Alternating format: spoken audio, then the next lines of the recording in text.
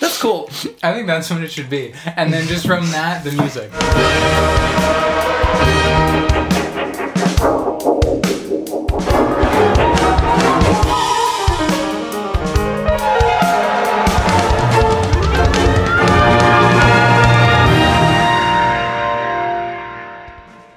We're recording. Great. Okay.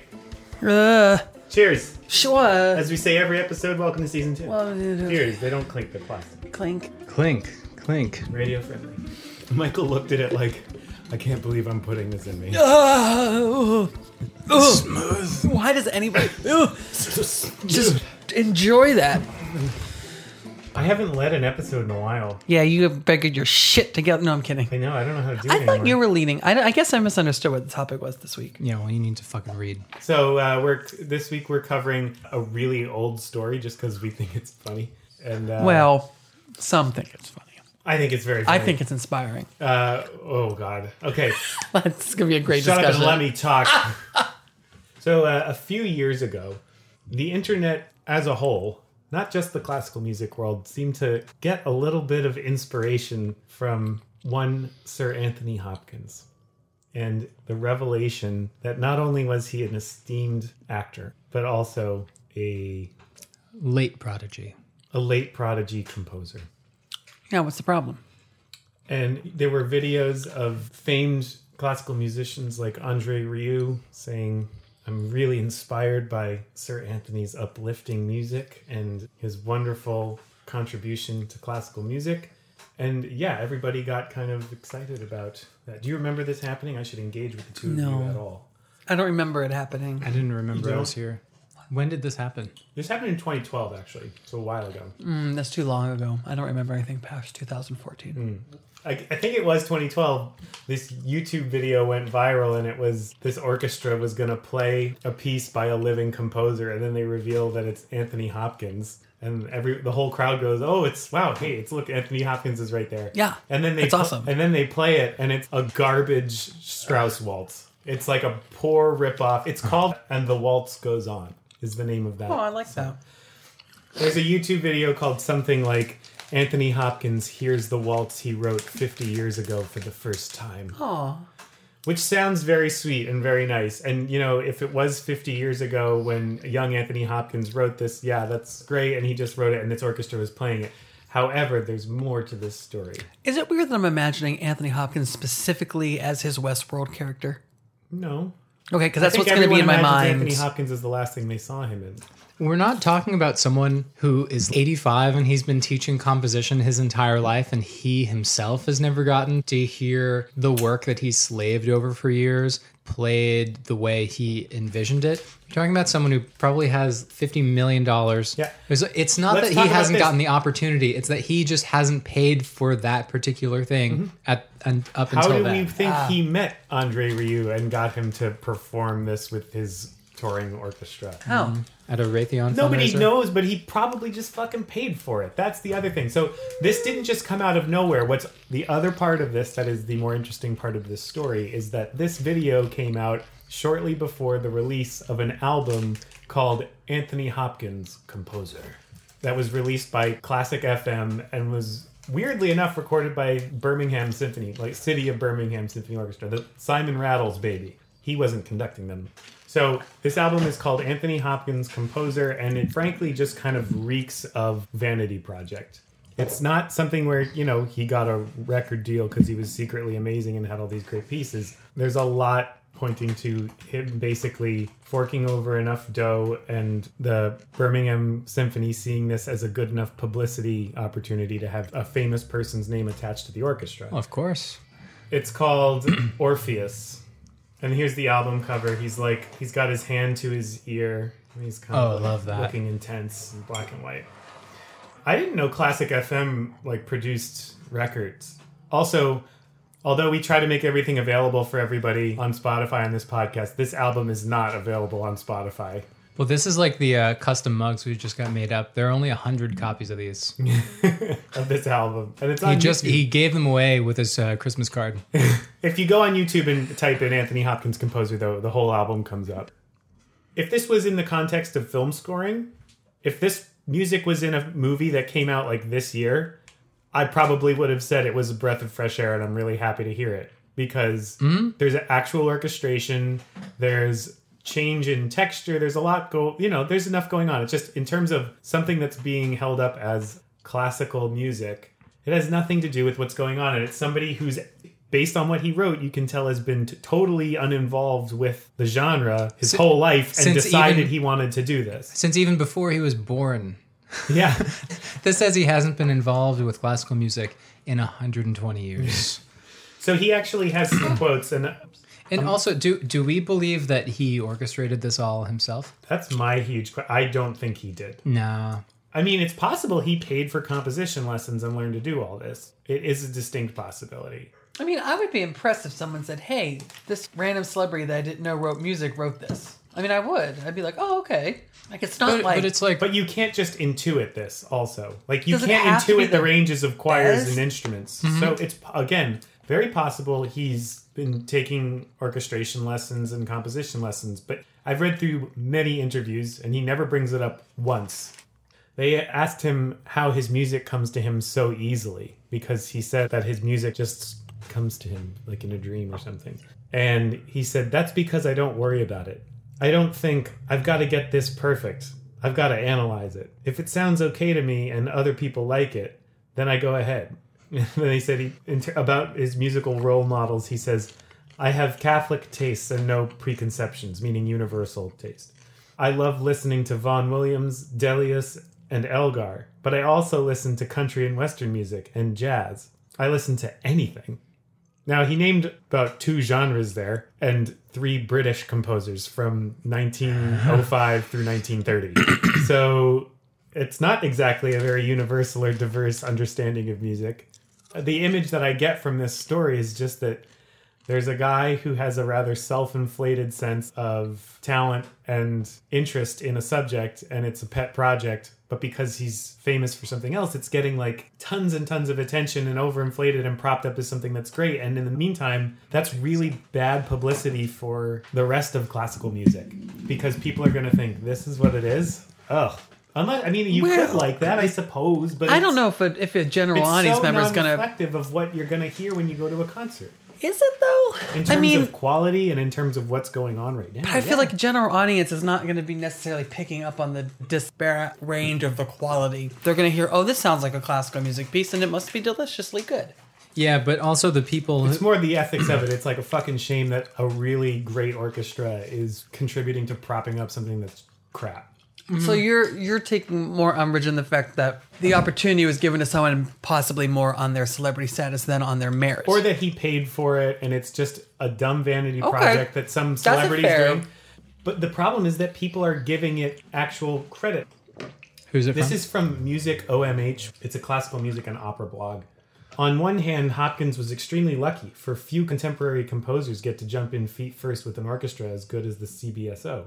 Yet, on the other hand, the music fully merits its status, for Hopkins writes with considerable flair and confidence. The feel is very much that of a man who loves making music, who writes instinctively from the heart. With that instinct comes a strong grasp of structure for shorter, more cinematic works rather than complex symphonic forms.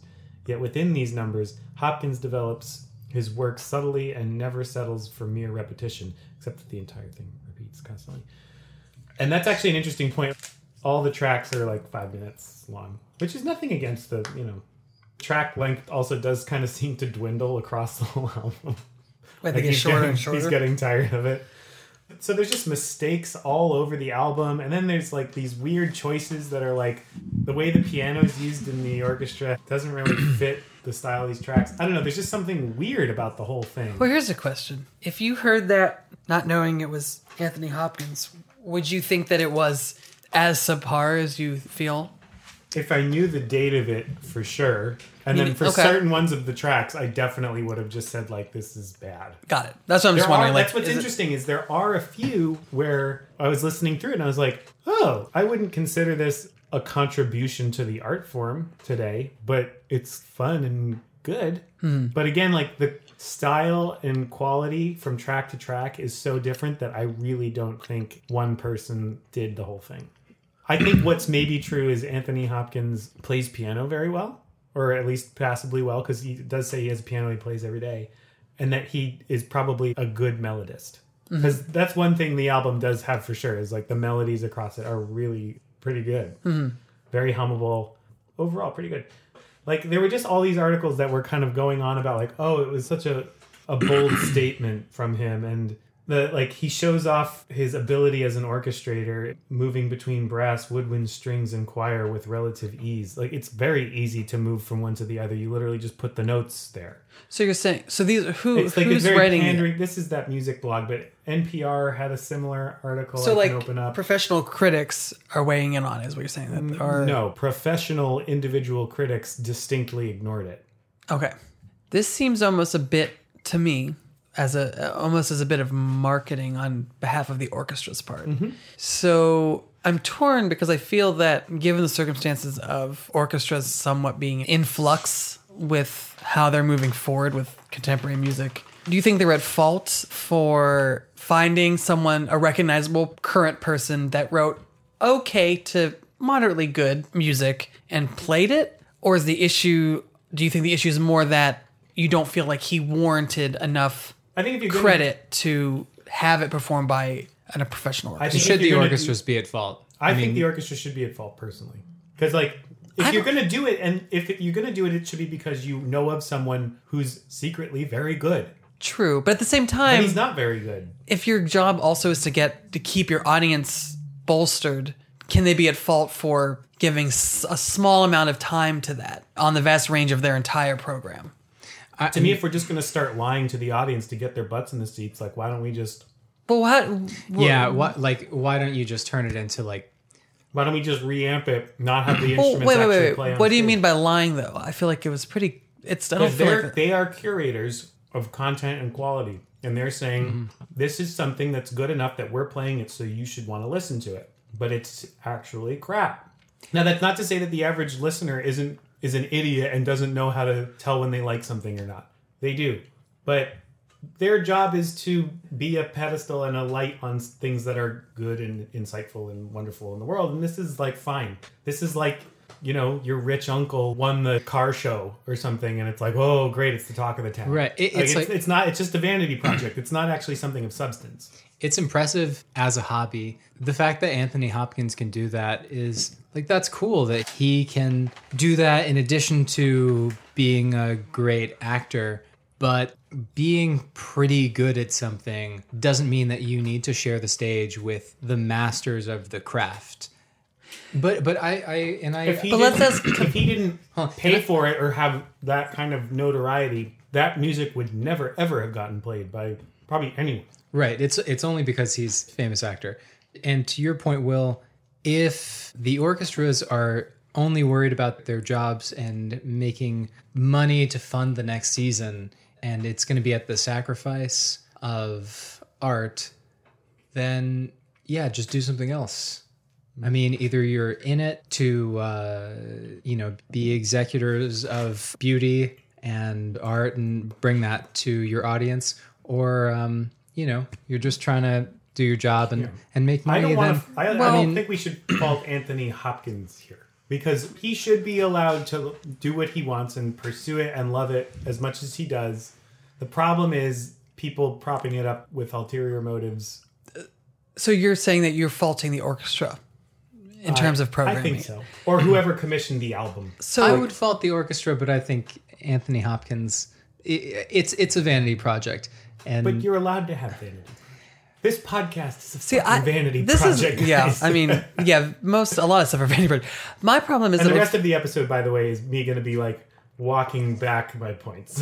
Well, I guess what I'm a little bit kind of at odds with is that it's almost like a double standard for orchestras, because we talked about how they can be very one-track minded in terms of they're going to play the same Beethoven symphony every season, and they're not going to change things up, and they're not trying to reach out to modern audiences.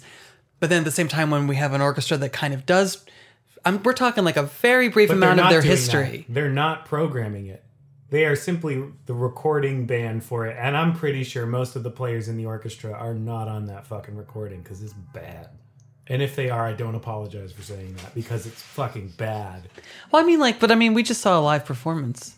Right, but that wasn't them. That was Andre Rieu and his magnificent band or whatever they're called. I guess that's what I'm talking about more. Is that Magnificent Waltzing Bears. I mean, everything that Zeppelin. an orchestra is going to program is not going to be the highest quality because at the end of the day, we have to be very honest, running an orchestra is part business. It's not, yes, there is a level of artistic accountability that you have to have, but anyone that's going to be involved in running an orchestra also has to be conscious of how can they get an audience I to wouldn't come. be surprised if they made no money on that. I wouldn't be surprised if they lost money on that. But we don't know that. No, of course. I guess So that's we like don't. that's like a big assumption. No, but I think the people running an orchestra like that one, which is, it's not a no-name orchestra. That's a pretty, they're pretty big guns. But would you say it's worth it if someone, let's say someone did that was not versed in classical music, came because they really like Anthony Hopkins, very much decided, oh my gosh, I really like the sound of a waltz, and started listening to no more. one's going to go because there's no concert with Anthony Hopkins on it. It's Well, there an was at one album. point. But I don't think that audience knew that he was being performed. Oh, maybe that festival video. I'm just saying, Maybe you're right. I don't Okay. think it's. If the comment was people paying to have their music treated as a high level of art as others who do not have the means to do that, I could get on board with that. But if it's just a matter of not liking the music and it's a frustration of him getting it performed when other people that are much of a higher merit deserve it, I almost don't feel like that's fair because. So what if he got his piece played? I mean, it's not taking the spot from somebody else. They would program the music they want to program regardless. No one said, oh, I'm not going to play this higher artistic piece of The question music. is why they're programming it. Because it's Anthony Hopkins. And it's decent enough that you can perform it. It's not decent enough that you can perform. I think Shamefully bad. I think you're being exceptionally critical of it, which is fine, but I don't think it's terrible enough that it's shocking they played it. I think they have a responsibility to their audience members to not.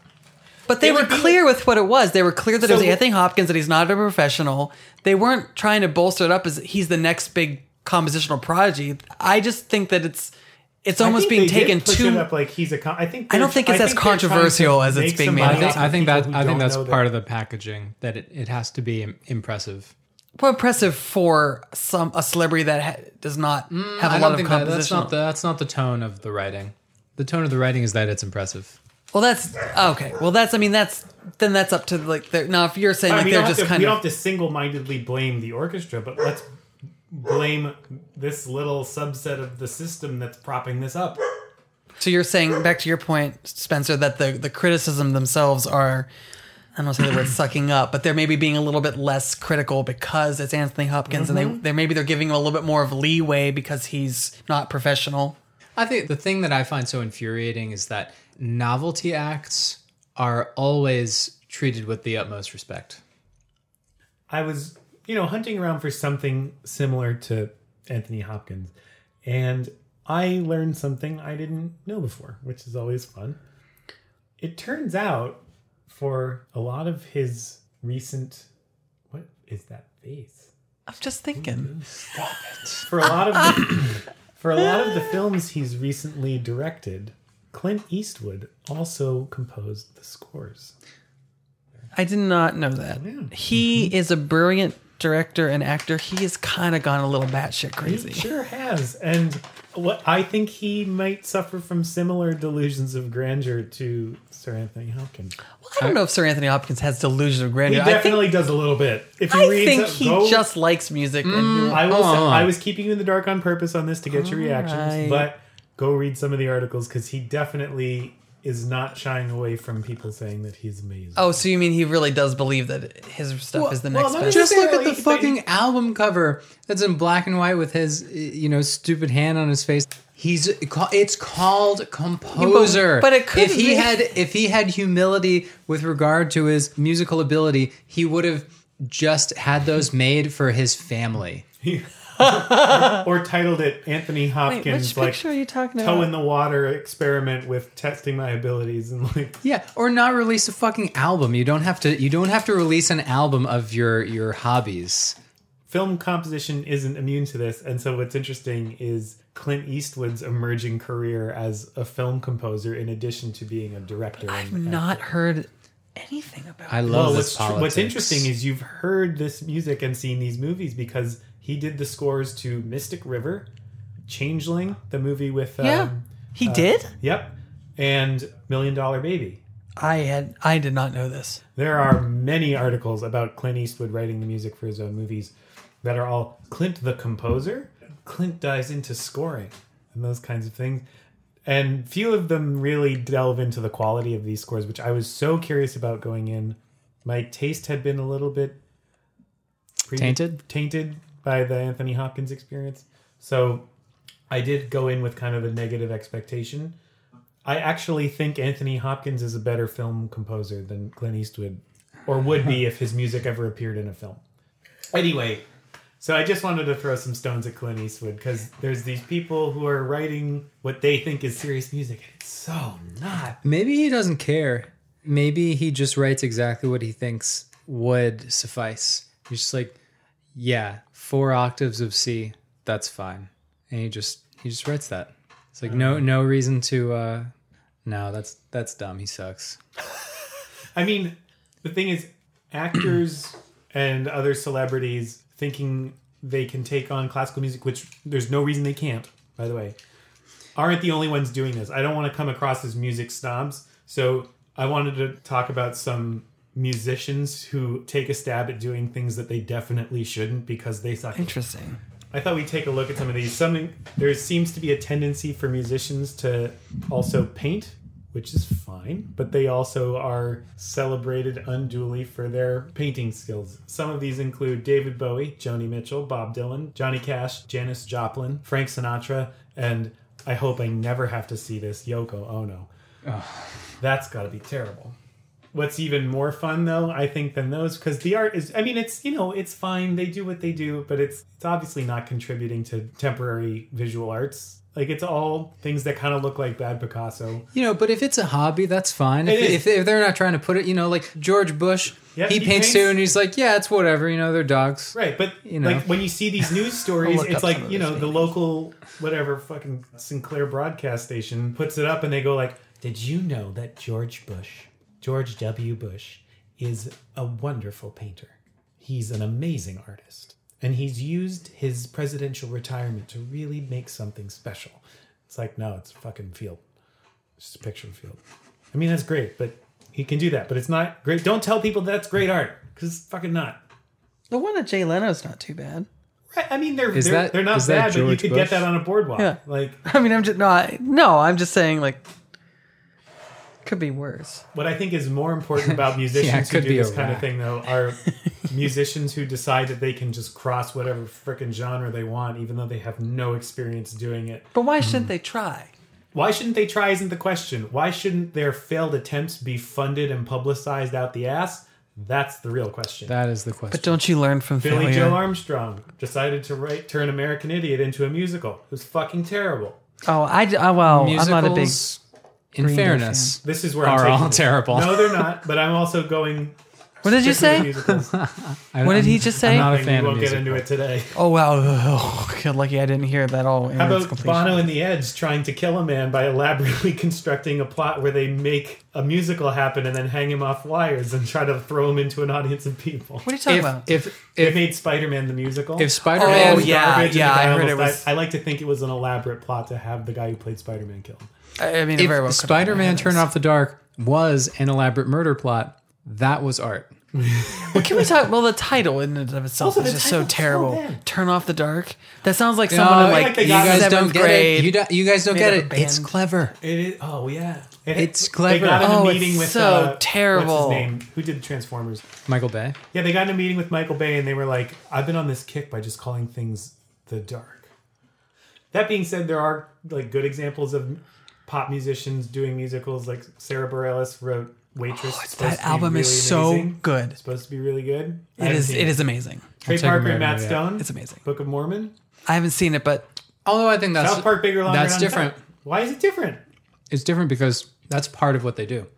I mean, that's not like Well, them okay. trying their hand at something else. The playwriting. Much of their career has been doing musicals. That's true. I That mean, is many fair. South Park episodes are musicals. Yeah, and the movie. The movie is a musical. oh, Yeah. the movie is so good. I've heard critiques where they consider that a perfect musical in terms of the plot structure and the songs, and it's written to be the quintessential form of a musical. And I just think that's I do amazing. enjoy that. Oh, It's so Anthony good. Hopkins paints also. Oh, he does? Yeah, of course he does. Let's look it up. My question is, where does he have all this fucking free time? Man, I don't it's do a lot that of money. much, and I don't have time to paint. That is the amazing thing.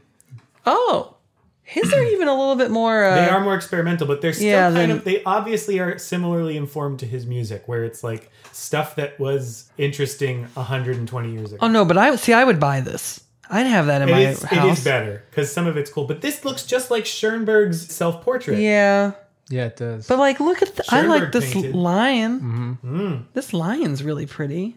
Kinda Oh, but looks that's like not Anthony. that's not by that, Anthony that Hopkins. looks like something you'd buy in Times Square. It wasn't by Anthony Hopkins. I'm sorry. I think the point is, who cares? Stop caring. It's bullshit. Stop caring. Stop caring. There are real people doing the real versions of these things and not mawkish imitations of it. Stop propping up these celebrities who, just because of their notoriety from some separate field, get to participate in this other thing and be just inexplicably lauded. End of episode.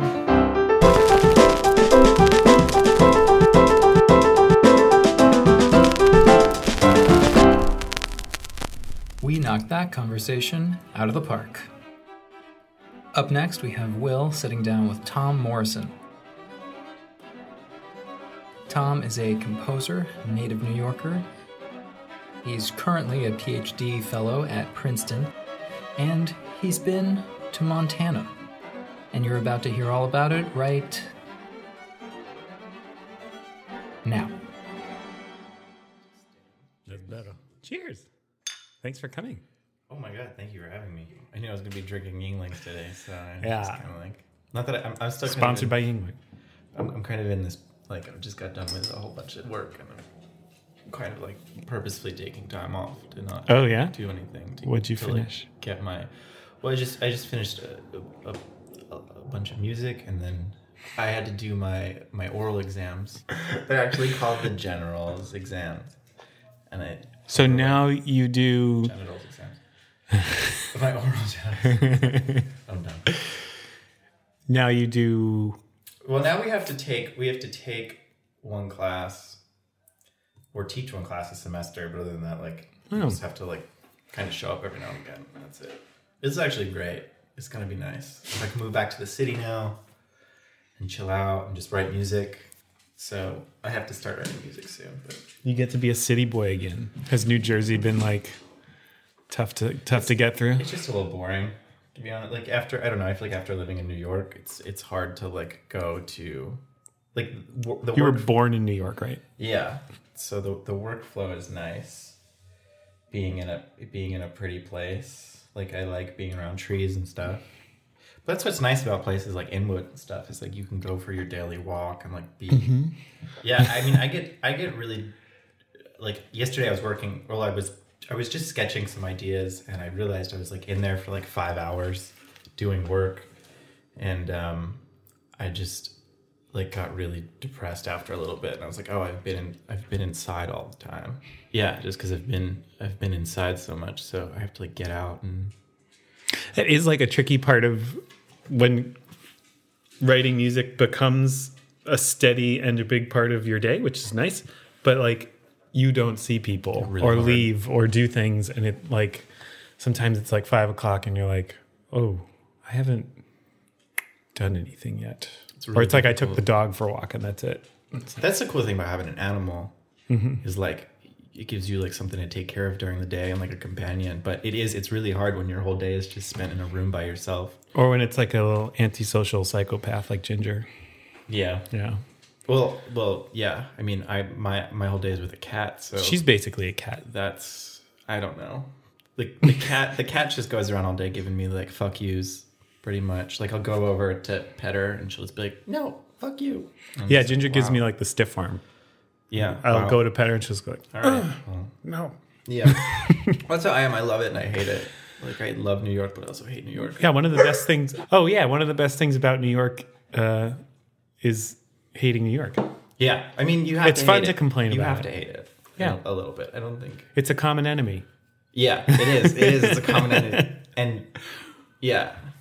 I kind of hate the people who love it without any reservation. Oh yeah, Like those, like they're. like the Ted Mosby dreamers of this city. Have you been to Lincoln Center? You know, it's one of those things I mean to get to, and it just, every weekend goes by and I'm like, I missed it again. I don't know. It seems like you've kind of yo-yoed back and forth between the city and some form of rural environment for a while now. Yeah. Do you have to like adjust? Because I was rural. I did the rural living thing for the first 18 years, and then I moved here and I never looked back Yeah. because I just couldn't stand it. Well, yeah, I grew up not far from here, and I just wanted the opposite of this for a little bit. So And that was Montana. Yeah. I moved out there to study forestry. But It's funny, Missoula always makes me want to think it's in Missouri because of the sound. Everyone says that. Missouri. Sometimes I get Minnesota. So they're just associating letters. They're just like, it's an M, it's out there somewhere. You don't realize how much people on the East Coast don't know about the rest of the country until you leave and like tell them about like random parts of the country, and they're just like, oh, we are on the East Coast. But I get it. I mean, there's a lot going on here. There's more than a lifetime's worth of stuff to see between, in a 10-mile radius of here, let alone. Although one thing people don't tell you about New York, like we were just visiting some friends out in Dallas, and then we've gone to some other smaller cities, like proper cities, small by New York scale, I guess, smaller. But there's so much.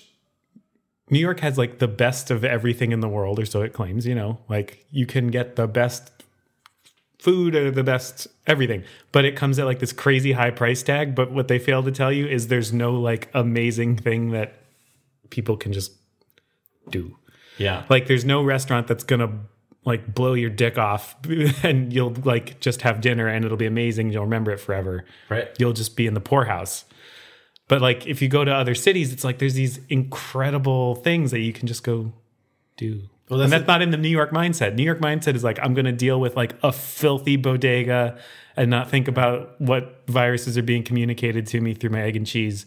And then like I'll save up $900 to have like some fancy ass meal. Well, it's great because there is a lot to do, but you kind of have like New York syndrome in with activities in a lot of ways. Like when I was living out of Montana, if a big act was in town or something, it was such a huge deal and everyone was so stoked. But in New York, it's like literally the greatest musicians. You don't even know. You're just like, I'm sure they are. Yeah, and you're just kind of like, oh, that's tonight. Yeah, I get, like. So there's something about that too. You get kind of like oversaturated with really good stuff to do, and that. Did you see like were there huge like open air concerts ever in Montana? Oh yeah, that's huge. I mean, like, people are so stoked to go see music there. So when you have a huge concert in Montana, I'm guessing by the use of the word huge and you agreeing it does get big, but where do they come from? Because I mean, things are so spread out. Do people drive like 10 hours to go? I mean, yeah, a lot of the time, well, like events in Montana, yeah, people will drive for events like the football games at the university. I think like the football stadium becomes one, if it was its own city, would be one of the biggest cities in Montana. Oh, okay. Just because of how many people come from around. But Missoula itself has a very sort of art-loving population. So you have a lot of people in Missoula that just love going out and love checking out music and art. And is it a big town? No, I think it's like maybe 70,000 people. Oh, okay. But big enough for people to do stuff. But no, I mean, people come, yeah, but people do drive from all different towns and they'll come to shows, and it's cool. Yeah, they actually just built a new amphitheater on the river. And, cool. Yeah, and there's a brewery out there that has an outdoor, holds thousands of people, and they'll put people in like the minor league baseball stadium to see shows.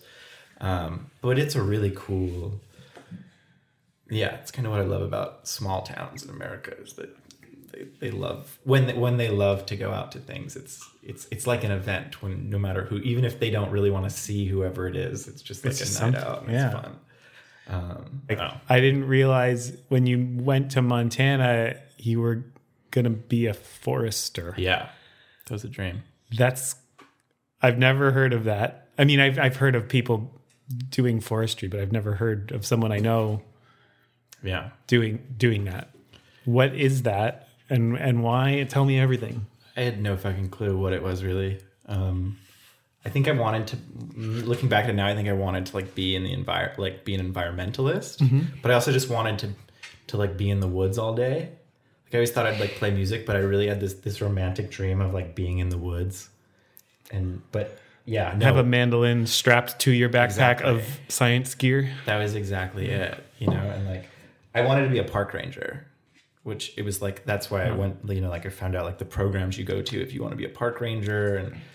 And, but when I got there, I realized it was not like the other foresters. Like they are, not like me. So, what are they like? They're just missing a lot of teeth. No, I'm just kidding. They're just very like, that is very convincing. Well, I mean, it's not completely wrong, but they're wonderful folks, but they're very, I mean, they grew up in, you know, a lot of the ones that I experienced, which I hate to generalize, but like the ones I met in Montana were like, you know, grew up in rural Montana and, you know, like were the children of, you know, people, loggers and these sorts of things. And a level of ruggedness that I could never aspire to be. But that shouldn't have deterred me. But I think at the it wasn't even that deterred me. That more fascinated me because they were actually a lot of fun. They drank a lot. There's this huge thing called the Forester's Ball that they would have, and it's like the craziest party of the year, and everyone just drinks too much whiskey. I'm picturing people just like felling trees with like music and lights going on, like lumberjacks. Yes, for sure. I mean, like that's not, no, yeah, there's like activities, like you have to, but they're a fun bunch. But no, I think I went out there and I just realized that I just really wanted to do music, I think. Yeah. So there's really cool people at the School of Music there. And that was partially the other reason I like went there, was I like did a little research. Had both. Right. Yeah. So I could like, but then once I got there, pretty soon after I got there, I was like, oh, I just want to. That's really sort of what music. I did. It's funny. Like I like, yeah. Sometimes if I'm having a really bad day or like, you know, I don't know, music is just driving me nuts. I'm like, man, I could just be like out in the woods right now, you know, but I could still always do that.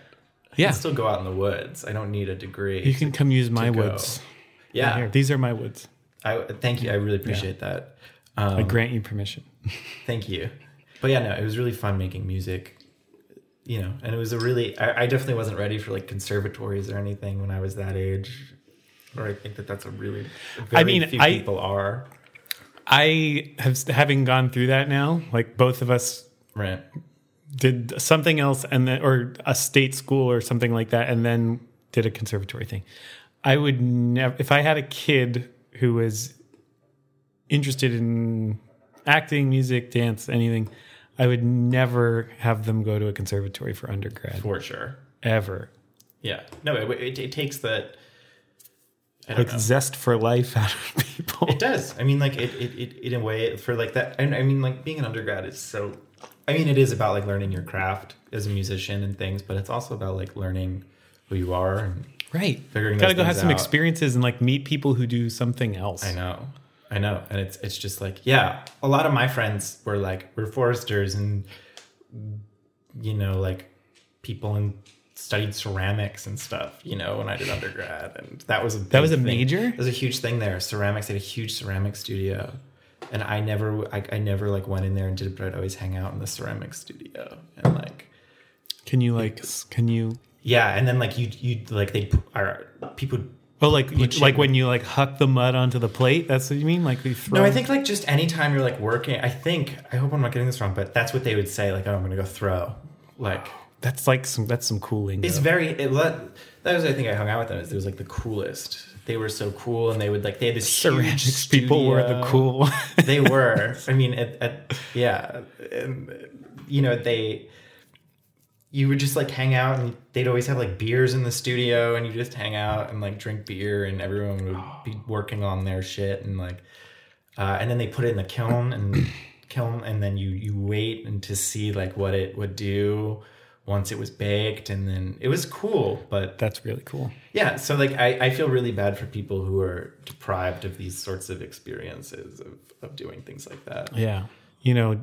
Jamie Foxx struggling as a cellist, Right. kind of stuff. And I was like, it kind of feels much more like engineering school. People are really nerdy. People they're really zoomed in. That's a better way to put it. They're Yeah. Because a lot of times they're incredibly not nerdy. They're like Right. socially competent and very like, well, there's a lot that comes with that. But yeah, zoomed in. Yeah, which is It's a lot. I feel like even when I was at Juilliard, I was zoomed in too, which is good to be zoomed in for I periods don't of know. time. Well, is of really course good. you're gonna be, but like as a person, you're Yeah. very not. I don't know if you're zoomed out, but you're not like every single aspect of your life doesn't orient itself around sitting at a keyboard all day. Yeah, So like in that sense, I don't see you like that at all. But thank you. No, that was yeah, one like of you have a lot. Like you know about a lot of stuff, just like the world, and are open to things. Like I just mean like in comparison, there are. we'll talk about this. I once had my first graduate school audition. I won't say where or with whom this was, but Edison, Peabody. it was. I'll blink twice when you get the answer right. So no. But Cornell. It was a very very famous composer, and I went in and he went and I shook his hand and I could just see complete disgust on his face, and we were in his office, and he went into like his file cabinet and took out napkins and like disgustingly like. Like you made a show of it. Yeah, like made a big show of it. And there was another composer, and My there mouth was two is people. on the table. Yeah, We need a and narrator, it was my very first graduate interview. like of a series, and so that's Right. So there was like I had like a bunch lined up, and I had to like travel a really long way for this, and I just have naturally clammy hands, and I was like mortified. And then he asked me to like sing a line from a Bartok string quartet. that's okay. So I've hear stories of this shit happening in these application processes, and it's obviously such bullshit. It's crazy. just to make people go back. It's like leaving one survivor Yeah. to like go tell the village that they like raped and killed everybody. Right, exactly. It's that sort of It's mentality. just to a make power move. It's so dumb. Why do that? Like, I don't know. why would you ever need that? Was it at the beginning? What at the? The line from the Bartok from at the beginning of the piece, or Oh was no, it? not a specific line. It could have been any line.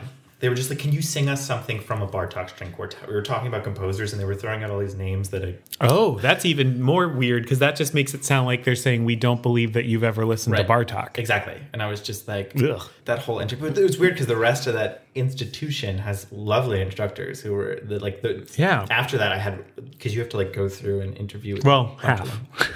Yeah, Half. yeah. There is definitely a trend that now the listeners know that I know. Yeah. That you told me. I feel like that's something and it seems like is going to change a lot when this current era of students starts taking posts. Oh, it will. Because like I don't see that like cutthroat attitude among people. Like sometimes there are people who act like that, but they're kind of the weirdos. They are and people Everyone's who like, do "What's act with like that that. Everyone attitude?" looks at them like, what is your deal? What's Like, why are wrong you with being you? like that? I don't know. I appreciate when people are really. I mean, like, there's a certain amount of like seriousness that you have to apply to things to get a great product, and that's what this is all about. But it's also like, I think a huge part of getting a great product in music is like enjoying the process and like not being terrified of enjoying the process and like working with people you love working with and things like that. So like, And sharing that enjoyment of the process with them. That's Right. like such a big, it's like we get to like be little community builders for a living Right. by writing stuff. It's so Exactly. cool. It's remarkable. It's like it could be like a utopia sort of thing, and Yeah. sometimes it is. Like a lot of the times, like a lot of things working with people, it is kind of a utopia. And yeah, and you have to in this industry, you have to like maintain a certain amount of like confidence in yourself in order to survive, because it's so there's so many people in it, and it's You do have to be able to say like, here's my stuff, you should listen.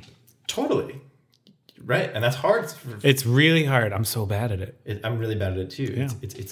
It's very, very hard. But you have to have a certain amount of it to like, or like, yeah, to just put yourself out there like that. And so I get it. So I get why like people have sort of these weird, their egos develop in strange ways. But I think for the most part, yeah, our generation of musicians are pretty cool a lot of the times. I had like when I first was, I didn't have performances or anything until like very late, like after I got into grad school. Like I'd never had anything done except I had like 2 recordings that I had arranged and like spent a year getting together. And so I just had like this weird string of like not so nice experiences just because I didn't know who was who and what the deal was. And I also didn't know what to expect from people. You know, I'd only done like heard of the movie versions of music school and stuff. Yeah. And then like, but after that first little batch of stuff, like for the most part, everything has been, people are very nice to work with. Yeah. The majority of the time. I also think like you get what you put out like in that regard too. Like, yeah, if you take the effort to make those nice experiences, then you happen to get nice people. right. But yeah, it's like our little project coming up. We got like some lovely people. Right. It's like you occasionally put some just kind of like, anybody up for just doing this for the love of the game? And then you happen to... Yeah, no, for that project. But it's also cool too, because like you have, you know, the reason you contact those people is because you know that they're like kind of fun to work with and they're excellent musicians who are okay. Like you have you have extraordinarily smart people in new music, you know, who could go out and make tons of money in tech or doing whatever they do, but they kind of like sacrifice it all to like do things that they love. And I feel like in the culture that we live in, that's pretty cool. Well, that's part of like the story that I feel like everyone has about some teachers saying like, if you can think of something else to do, go do it. That's so real though. Yeah, and it is. And I've actually seen people, or if I haven't seen it, been around them around the time that they have that realization. And it's kind of like a lot. I know somebody who left a pretty great doctoral program and they were like, I'm going to go do computer science, like mid-year. Yeah. They just left. They took a job. And part of me really understands that, you know, like part of me really like, I get that, you know, like I've thought about that. Like, oh, maybe I could just like... Be great to have something with right and wrong answers. Right. Exactly. Yeah. It'd be great to have something where like you can like go do it during the day and then like kind of like clear it from your brain and provide stability, not only, you know, like financially, but also stability, like in your schedule, your day-to-day life. Yeah. It's really, if you want to have a stable schedule, you have to like enforce. I was just talking to someone about this, how like they use like different words to kind of defend their time, because like, even though they have like a really great gig and they're a very serious musician, like if they say like, I need to practice, no matter who they're talking to, even other musicians, it's like the term is not respected. Like they'll go like, I need to practice. They'll go, come on, you'll be fine. Right. If they say like, I have rehearsal, and just rehearsal is just them, solo rehearsal, then they kind of go, oh, okay. I guess we'll reschedule. Or like what I do is I say, no, I have work. That's what I say. That's my thing is I have work, and like people can take that as but like they think you're punching in. Right. Which in a way you are, you know, like in a way you're just kind of being like, or they're like, where do you work? I'm like, no, it's just like, you know, in my bedroom with that little keyboard right there. I'm going to install a steam whistle for when the shift ends. That's actually not a bad idea.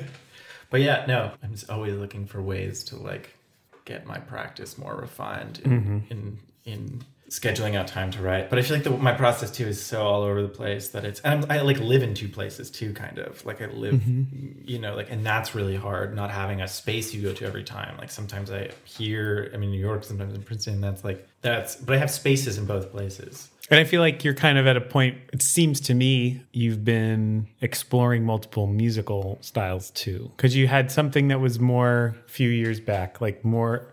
Traditional is totally the wrong word, but like acoustic instruments and traditionally notated music. And now you're doing much more electronic stuff, I think. And No, I'm doing a lot of electronic music, electroacoustic music, and you asked me to put a speaker inside a piano. yeah, I'm really into the speaker and the piano right now. So it's cool. like kind of a thing I'm a little obsessed with.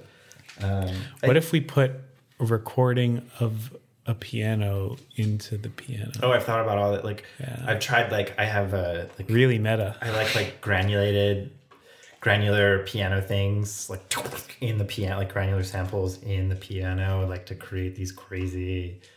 It's fun. I just did a thing with feedback where I put a microphone into the piano and then I put a speaker under the piano, and then it was for a cello and piano, and I was controlling the electronics, and then I had the feedback being filtered through a bunch of like comb filters so that you can like filter the pitch of the feedback and guide it with other filters.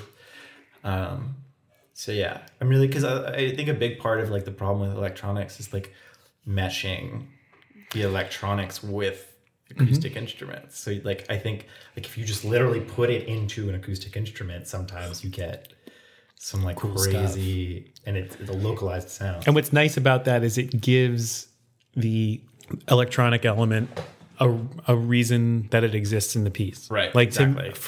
and this is in no way knocking anyone who writes for whatever Yeah, I know exactly instruments what or you're gonna anything. say. But like when somebody writes a piece that's for electronics and it means it's for synth, and that's a talking point of theirs. My reaction is always like, yeah, but that's just orchestration. Right. It's great and it sounds really good like that, but it's not necessarily a talking point. That piece could be for cello or for Fender Rhodes or for Right. tuba or for anything.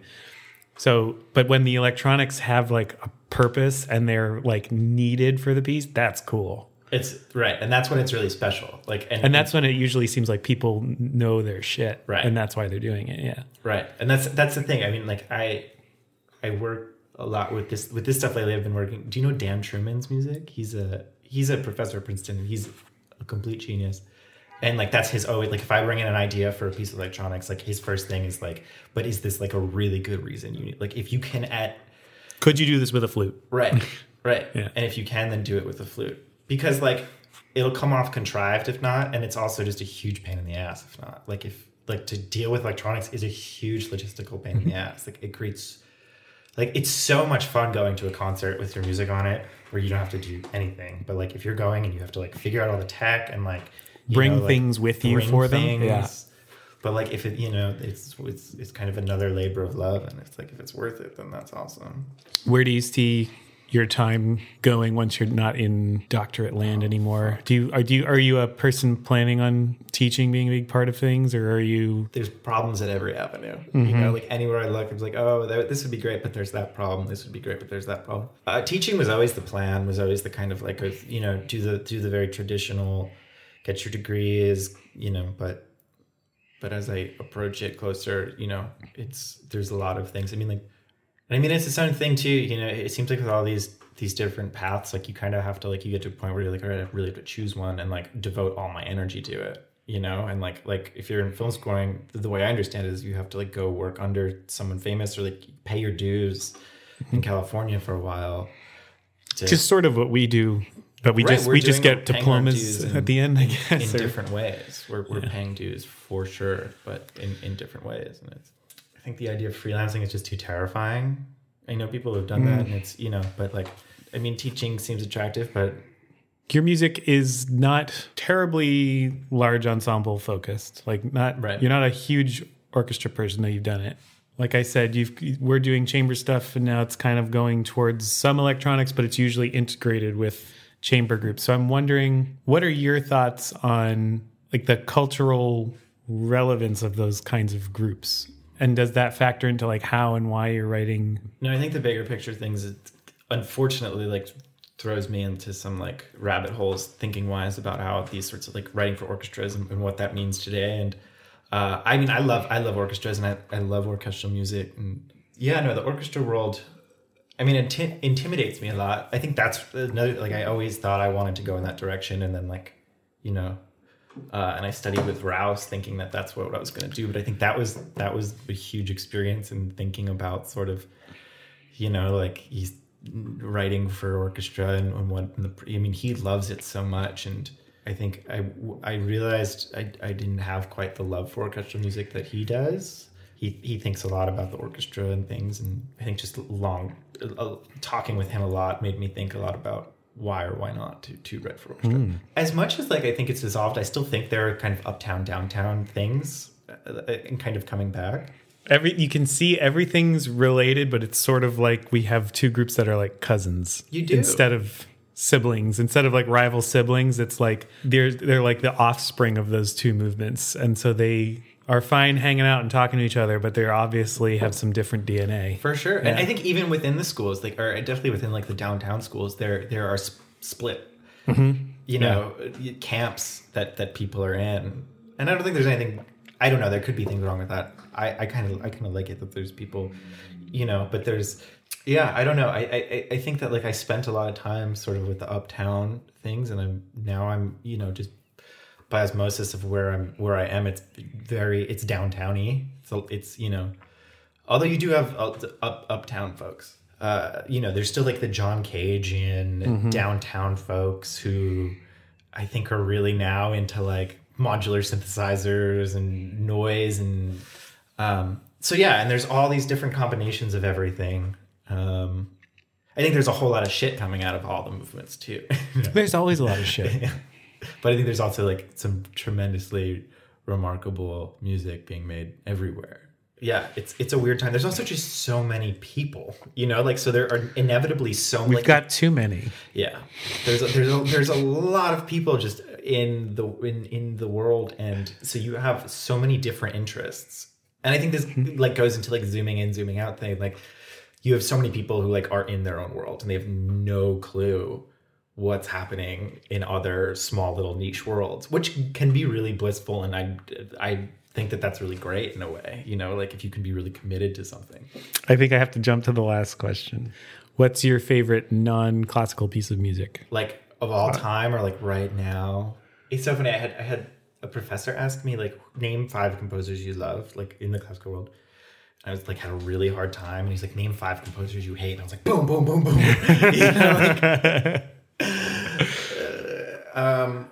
Okay. Probably if I had back to Iron and Wine, if I had if you were to look at my Spotify most played ever, it would be probably Iron and Wine. But that's really hard to narrow down a best. It is a hard question. It's a deceptively tough question, but it's a fun one because I think yours. You can't do that. No. We have to save that for when I get interviewed by someone on the show. To get out. It is. But I think it's a good question because it clues people into the fact that even though we're all really obsessed with what we do, we we have some sense of the world outside usually. All right. I'll give you, it's definitely not of all time, but right now. Yeah, that's okay. Sylvan Esso's newest record, What's Next? That's cool. What it's called. I have no context for what that is. Yeah, I think that right now is my favorite album. Who? Or my favorite piece of work. Sylvan Esso. It's a producer, this guy, and his, I think, wife. I think they're married now. And she's a singer, and she sings she's from, I think, North Carolina. She sings in a folk group, and he makes kind of very tasteful electronic music. And that's what I've been listening. That for the last year has been my, has been a steady play. Cool. Yeah. Cool. But I take all the sort of intellectual stuff and put it in my classical music box, even if it's not. Is there one that is there an all-time something that just, it doesn't have to be your favorite, but it's something that just you always gets you amped up? Coheed and Cambria's third record, Good Apollo, although I think every record after that is really complete dog shit. Coheed and Cambria's third record is a complete masterpiece that I usually think back when I think about the greatest albums of all time. Coheed's third record. Awesome. This has been so much fun. Cool. Well, I will talk to you soon, Tom, and I can't wait to share your music with everybody. And Aww. It's gonna be great. Thank you so much. You're the best. You're the best. The end. Good night.